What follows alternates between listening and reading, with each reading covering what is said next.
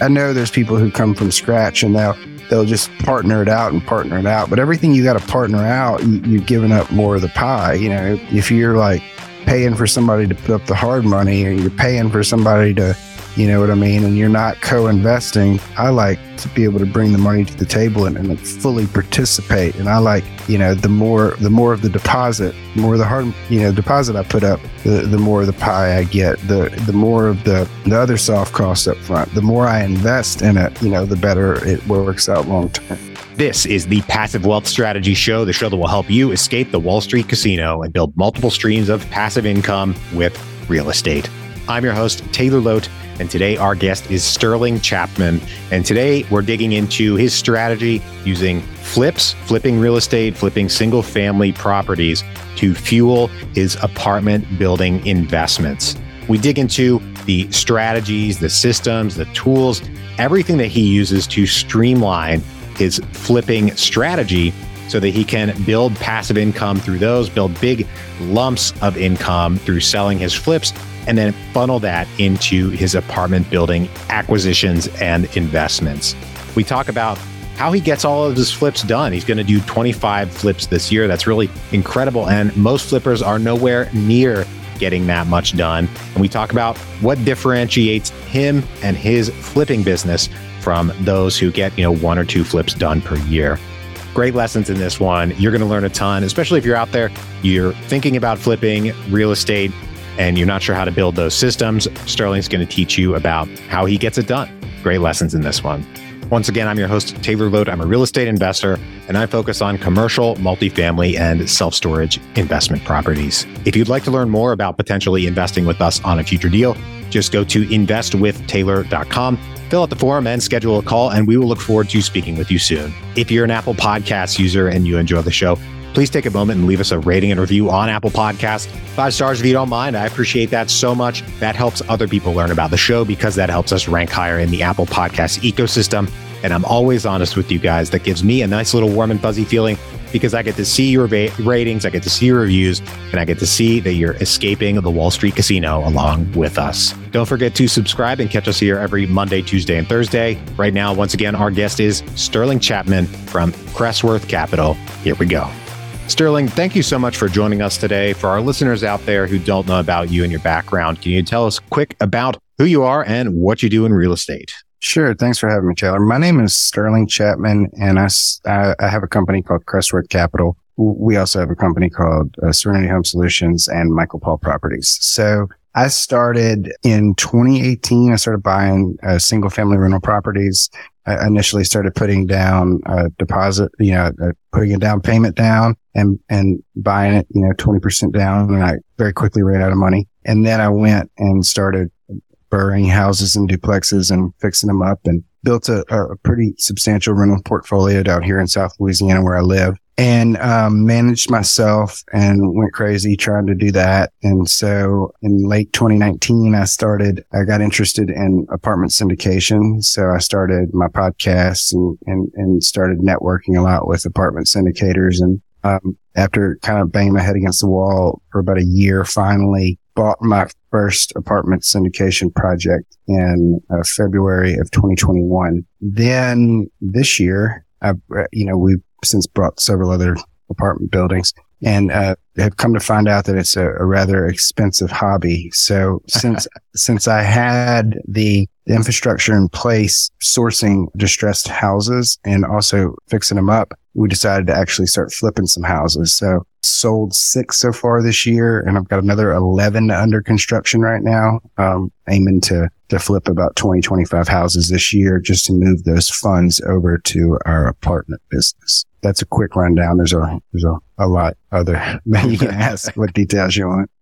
Awesome. Well, you've got maybe it's not the best way to put it, but you've got your hands in a couple of pots here in the real estate space, which is great. Building diversification and using the flip strategy to generate capital for your apartment investments. And there's a lot of things we could dig into here, but one thing that I like to talk about when we talk with flippers who are more prolific and are getting more done are the business systems and the strategies and tools that you have in place to flip all of those properties? Because most flippers will do 1, 2 a year, and then they're like, man, I am out of time and out of money to get this stuff done. Yeah. So let's dive into that and talk about just the whole process of how you're getting deals done, sourcing them, finding the money. You're using it to generate money, which a lot of people, again, run out of their own capital. So let's walk through that, all your strategies to do all of these flips. Sure. So it is a lot of work, and you do run out of money. I had a buddy of mine that was flipping a bunch of houses the other day. He posted on Facebook yesterday. He goes, "How come nobody told me that I'd be so broke flipping houses?" And I'm like, "It's so true."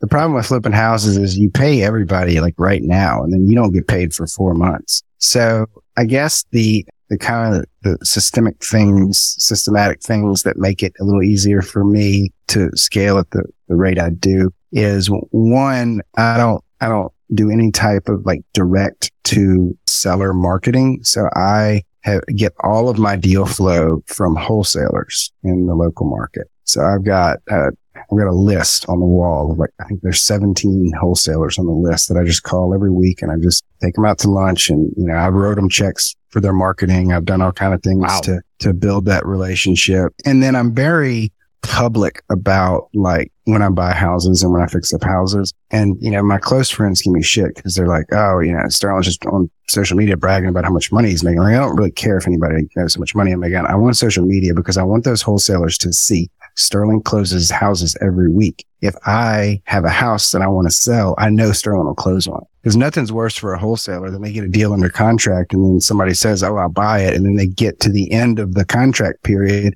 and that falls through, and then they lose the contract. We also host a local meetup. A lot of people listen to the podcast. So I've just done a lot to kind of be in the middle of the real estate investing community from a networking standpoint. So that those things have really helped with my deal flow. And then with the construction side, we have, at this point, we have, our guys just do our projects and nobody else's, and they run the projects, they run the materials. I have an operations manager that works in my office that, he coordinates and he does, he makes sure the utilities get cut over. He makes sure the lockbox gets put on the door. He makes sure the dumpsters get delivered. He makes sure, that we do pre-inspections before we sell them. He makes sure that gets scheduled, make sure the things that need to be coordinated are coordinated throughout the process. And then also I have a realtor that goes by, and, I don't even go to these houses anymore. So, I have a realtor that goes by with blue tape and puts it on all the different, spots where they missed paint, or there was rotten fascia they forgot to replace or whatever. And, and so, that's the systems we put in place is I pretty much, I feel like this topic has come up so many times in my life. I outsource everything immediately, right? Like, so when I first started buying rental properties, I was self-managing, and it was terrible. And I was in this thing for freedom. And I went from selling broadband to managing tenants that were lying and stealing and clogging toilets. And it's like, man, I'd rather sell broadband. Like, this isn't at all. And so I just kind of got into this deal where as soon as I can outsource it, I will. And it's just made me, it's helped me scale so fast. I've said it a bunch of times, but I hired a property manager at 26 units and I've got way more than that now. But if I never did hire that property manager, I'd still have 26 units. A lot of people want to go and do the work in the flip themselves. Well, it's going to take a long time. You're probably not going to like it. That's hard work. So, that's kind of it. We outsource everything we can. Nice. I like that. And that can be hard to do when you're scaling up a business, and hard to swallow that pill of, okay, this feels like it's going to cost me money, because it is going to cost you money in the short term until it starts to generate results. Now, I'd like to rewind, back to the beginning there, just starting with how you get your deal flow. So working with wholesalers, I thought that was interesting how you dug into specific actions that you're taking with those wholesalers, calling them on a weekly basis, taking them out to lunch, even paying for some of their marketing, which is, I don't know if I've ever heard of anybody actually doing that, but that's a creative strategy. Yeah. In that vein, when you're paying for their marketing, do you establish an agreement with them that's, hey, any lead you get from this, you don't have an agreement with them at all on that? It's just goodwill? No, it's, hey, how much, I'll see somebody come into the market and they're willing to do the work, and I'm not willing to do the work. but I've got extra money on occasion, right? But they're willing to do the work, but they can't afford there's no barrier to entry to wholesaler, right? Mm-hmm. So they could have somebody straight off the streets from a poor community that just doesn't have resources to dump into it, but they watch some YouTube videos and they know what to do. And they've got the hustle mentality. They just don't have some of this stuff just requires investment. So I've on occasion said how much are you spending on marketing? And like $300 a month. I'm like, do you think you could kick up more deals if you had $1,000 a month? Yeah, that'd be great. So I'm like, all right, well, come by my office and I'll give you $1,000 to kick off your first month's marketing. And just think about me whenever you have some deals come up, I don't make them guarantee they're going to do it. You know what I mean? But just, helping it. I've found helping everybody I possibly can makes more people want to help me. A lot of people said with the meetup, I've got people that never quite took off in real estate because they would have their wholesalers that would bring them deals and they wouldn't tell you who they were. They didn't want to share their resources. They're like Scrooge McDuck, greedy with all of their resources with their hands closed. And what happens is nobody really wants to do anything for them. So what I do with my meetup is I take every wholesaler I know, every single one on the list. I bring them to a meeting spot. And then I invite every cash buyer I know. I invite my friends that want to start investing in real estate and I stick them in the same room. And I'm like, you guys need to talk to each other. You need to get on his list. And so the idea there is that I'm creating my own competition and I'm giving, away all of my resources. And I promise you, as counterintuitive as it seems, I have 10x'd the number of deals I get ever since I started doing that, because it's just that abundance mentality. There's no shortage of opportunity. There's no shortage of resources. It's just resourcefulness, and since I'm so willing to help people, they go out of their way. Even the wholesalers, people typically don't wholesale long, right? Once they realize, especially in the market we've been in over the last couple of years with money being free and everybody's giving it to everybody, once they wholesale a handful of deals, they figure out, I could probably keep these, right? I could probably just, use a hard money type lender and keep it as a rental or do the flip myself. And so I give them my lenders and my hard money people, and I set them up so that they can now do the deals instead of selling them to me, which seems counterintuitive. Yes, it does. But you know what? They can't do them all. And when they get 3 of them going on at once and they're like, holy shit, I can't, but they're still doing marketing and they have another opportunity come in.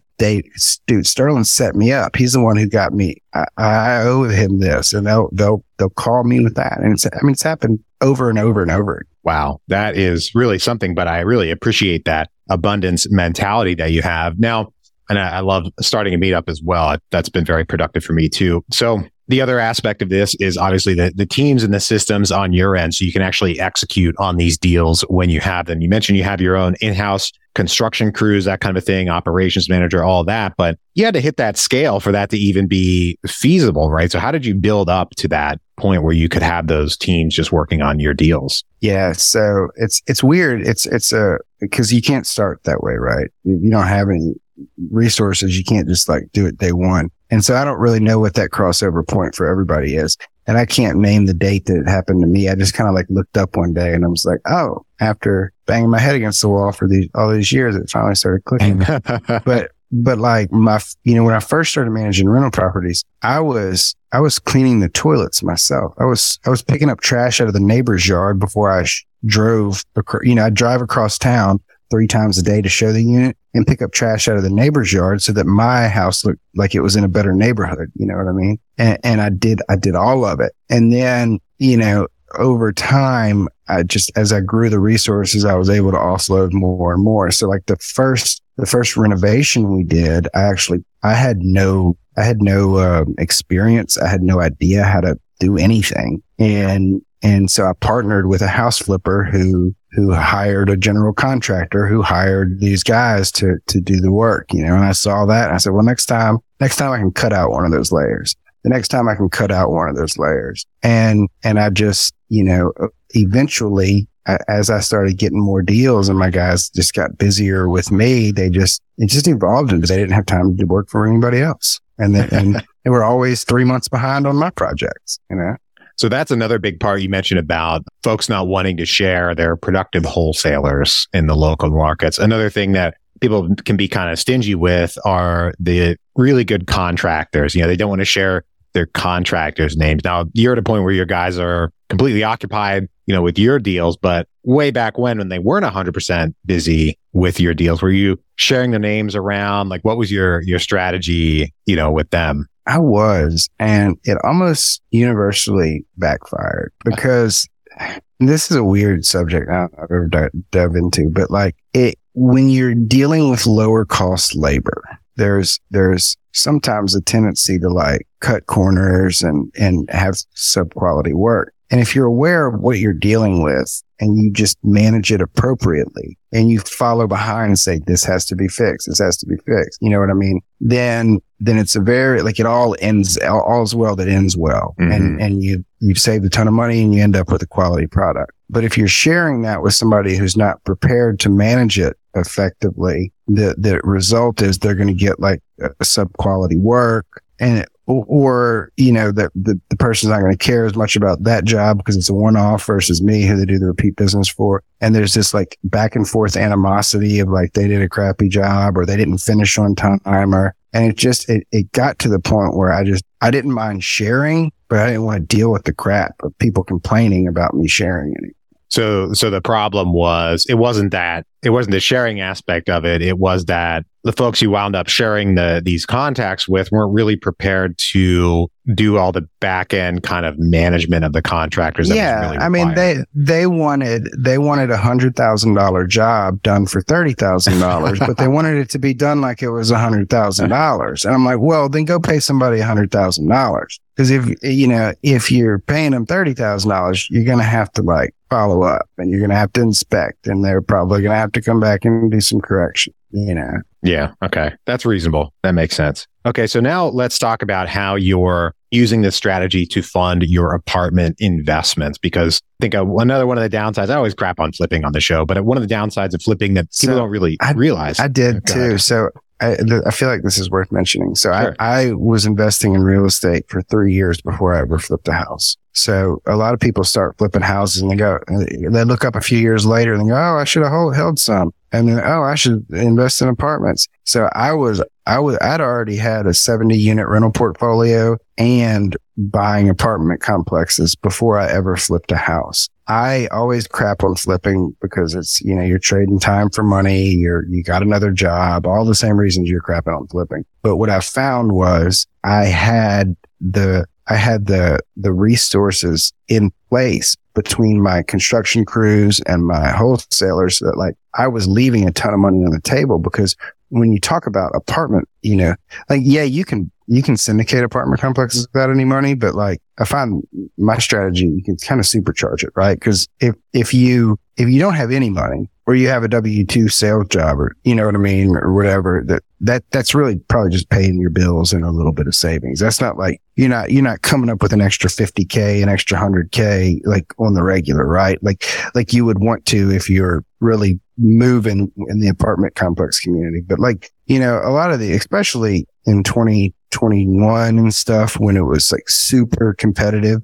you were going hard on $100,000 day one, you know what I mean? Or you're spending $20,000 on the syndication, the securities attorney. You know, you're spending this money on, you know, all these like upfront costs. And then if you know, we've always kind of followed out. I don't think it's the law, but we've always kind of like, I don't raise capital for any project that I'm not investing in. So like every time you buy an apartment complex, like, oh, there goes another $100,000. I just invested, you know, I'll see that in 5 years. Right. So like, it's an expensive hobby. You know what I mean? Like there's people who can do it, right? Like I know there's people who come from scratch and they'll just partner it out. But everything you got to partner out, you're giving up more of the pie. You know, if you're like paying for somebody to put up the hard money and you're paying for somebody to, you know what I mean? And you're not co-investing. I like to be able to bring the money to the table and like fully participate. And I like, you know, the more of the deposit, the more of the hard, you know, deposit I put up, the more of the pie I get, the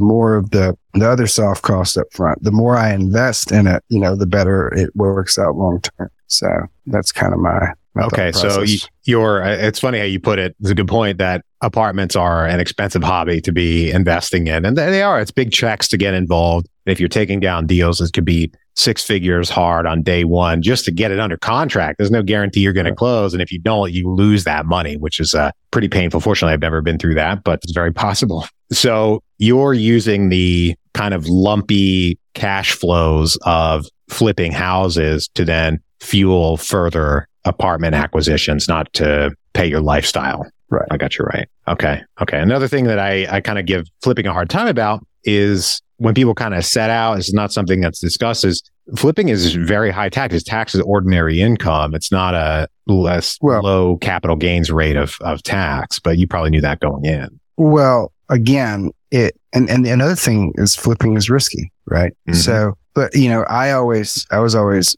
so against flipping in the early days because I always said that's because, when I first started buying rental properties, people were like, oh, real estate's risky. Remember 2008? I'm like, well, the people that lost money in 2008 were these house flippers that had 6-month loans. And then, the market tanked and they couldn't sell their project and they had 5 of them. And that's why they went belly up. Understand, I had a multi-million-dollar portfolio backing me before I even started to flip houses. So my risk was mitigated by my backup resources. I could handle it, right? I could handle losing $100,000 on a house.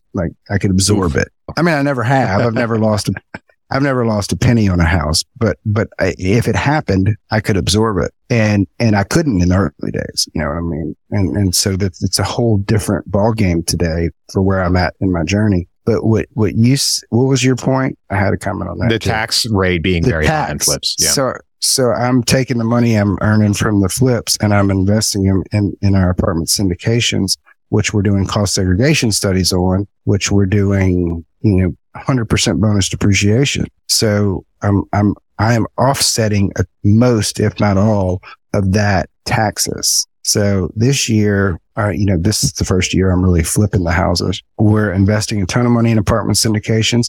And then we're also going in and doing a cost seg study on my single family portfolio. We're going to use that to offset it. So, I'm not going to pay much taxes at all on a whole lot of gains. That's great. And you have that overall strategy to do your taxes and mitigate some of those high taxes. And you knew that going in, and we're kind of blindsided on the back end with a substantial tax bill, which I think is just too common in the flipping space. Yeah. So I think the biggest couple of lessons that I'm pulling out of this, and maybe our listeners are getting something different, but it's adding value to others by sharing your contacts. It's really building robust systems as you can continue to scale, outsource everything that you possibly can, and then get out there and network and meet people. That's it. Nice. I love it. Right now, we're going to take a quick break for our sponsor. The first step to growing your wealth is tracking your wealth, income, spending, and everything else about your finances. You can start tracking your wealth for free and get 6 free months of wealth advisory with Personal Capital by going to escapingwallstreet.com and using our link. Create your free account today and automate the way you track your money. Personal Capital is my preferred way to track my finances, and now we're making that available for listeners. Terms and conditions apply. See the Personal Capital website for details. Once again, to get the offer, go to escapingwallstreet.com and use our link. Back to the show. All right, Sterling, I've got 3 questions I ask every guest on the show. Are you ready? Sure. Great. First one, what is the best investment you ever made other than in your education? I like how you say other than your education, because that's a very much like the best one. But I would say, it's really hard to tell, flips can be very lucrative.